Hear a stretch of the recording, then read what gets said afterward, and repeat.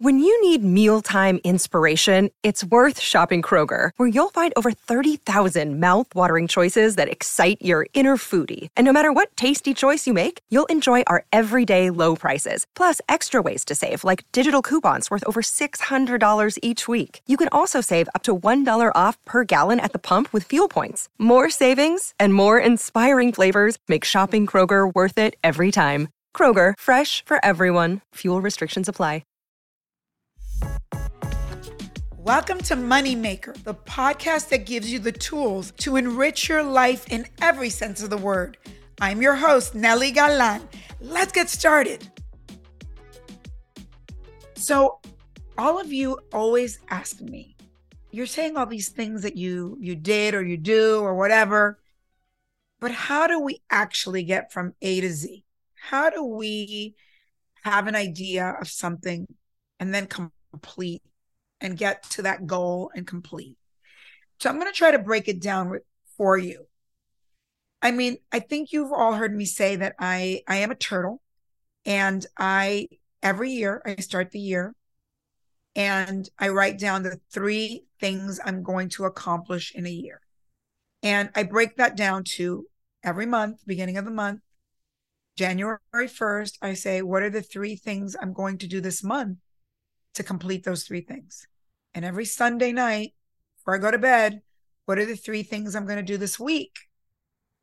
And then every night before I go to bed, what are the 3 things I have to do tomorrow? So 3 things a year, 3 things a month, 3 things a week, 3 things a day.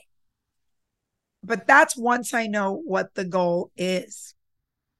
I think, people say to me a lot, you have manifested a lot of things. How do you do that? And I do think it comes from goal orientation. And I think that what I really do is I go to the end of my life and reverse engineer backwards. Now, when I say the end of my life, when I was 15 or 20, I didn't go to 85 or 90. I went to 50 or 40 even, right? Like, what are my goals? Where do I want to be when I'm 40 or 50? And then how do I figure that out? Well, I go and I say, who are the people that I admire that are 40 or 50? And it's never one person, right? Because it's a composite character. I like the house of so-and-so. Let's go really basic let's go basic. I like the way like the car that person drives. I like the way this person dresses. I like the way this person, I like their career. I like what they do. And I might like 10 people's careers that are different. I write all these things down. I like the way this person, I notice they really give back. And philanthropy is not something that I was taught, because when you grow up with immigrant parents, your parents are your philanthropy. But I like other people and they'll say things like, I want to leave the world a better place. I like that. And I write that down. I like the fact that person has 3 kids. I like the fact that this other person, I like the relationship they have with their husband.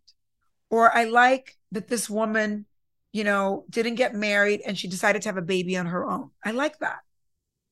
I start noting, what do I like?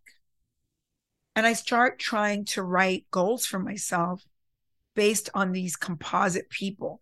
And the reason I say composite is because no one person gets it all right, or gets it all right at once, or gets it all right by 40 or 50. And so you have to really create like this composite person that you admire. And I've been doing this since I'm very young. And I think that if you really knew me, you might like certain things about me and you go, I don't want to do what she did in that regard. I don't like that other part of her, right? So I think it behooves you to do it that way, to really look at parts of people and write goals based on all those different things. So I can say to you that I, wrote down maybe when I was, I'll tell you this. I wrote down when I was 22, I went to Color Me Mine and I did a tile of what I wanted my life to look like at like 45 or 50. And I painted it.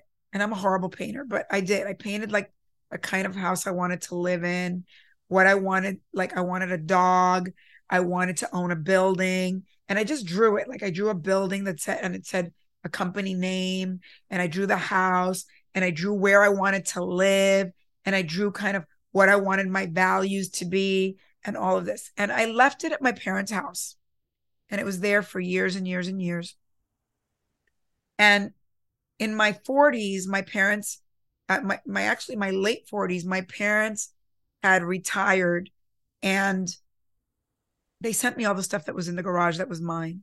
And when my son and I opened the box and we opened the tile, my son goes, "Mom, what's this?" And I said, "Oh, I made that when I was 22." And my son is 22 now. And he said, "Mom, you're a freaking manifester. Our house looks exactly like that house. It's even the same color. And you had a dog, and the dog is the same dog that you have.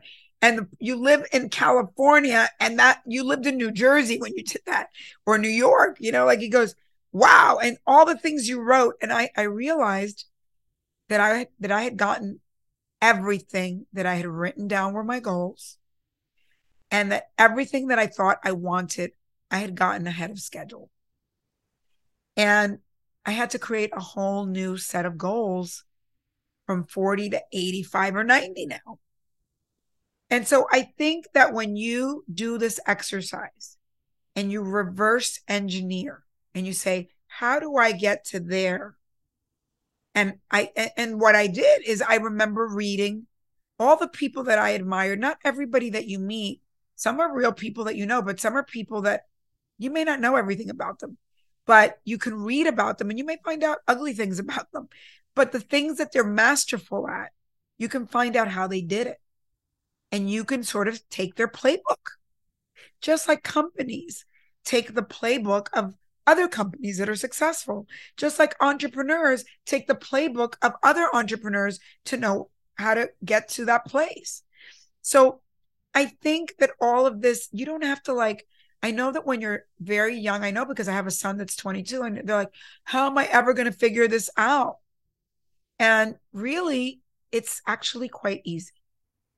You just have to look around you and find what you covet. Sometimes it appears in an ugly way. Sometimes it appears as jealousy. And I feel like jealousy is actually a great feeling if you take it the right way, because it maybe shows you what you really want and you can't admit to yourself that you want. And instead of being mad at that other person for having it, you can actually reverse engineer how did they do it and go after it yourself. Go for it. Tell yourself, that's what I really want. Can I even ask that person how they did it? And if they're a famous person, can I read how they did it? But it's telling you something. And there's always a way to take these negative feelings, or that maybe they're positioned in society as negative feelings, as your guiding light to what your soul really wants. So I hope you heard me. How to become a money maker later on. I wrote a little story when I was 12 years old that I wanted to become a millionaire. And I found it years later and I turned it into a little story that came out in a book. Because that was such a unique thing that a little girl that's 12 years old is already thinking about that. But it wasn't that I was wanting to be a millionaire. And everybody that knows me knows I'm the most least ostentatious person. I'm not that materialistic, really. I just wanted to be a millionaire because I guess I wanted to do it for my family that had lost everything. And so I had goals that were moneymaker type of goals. And I had goals of owning real estate and goals of having a house in my country of origin, which I can't do because my country of origin is still communist. So I had to find a second home in Miami, which is like second home for Cubans. Everything that I wrote down I wanted, I had achieved ahead of schedule. And I think that when you write everything down that you want, when you paint it, write it, subconsciously your subconscious brings it up all the time because it's really concrete that that's what you want. And it's hard because I think so many people go around saying, I don't know what I want, because they haven't really had the process of saying, who am I jealous of? Who do I like, but in compartments? Who do I like for this? And who do I like for that? And write it down. I like this about these people.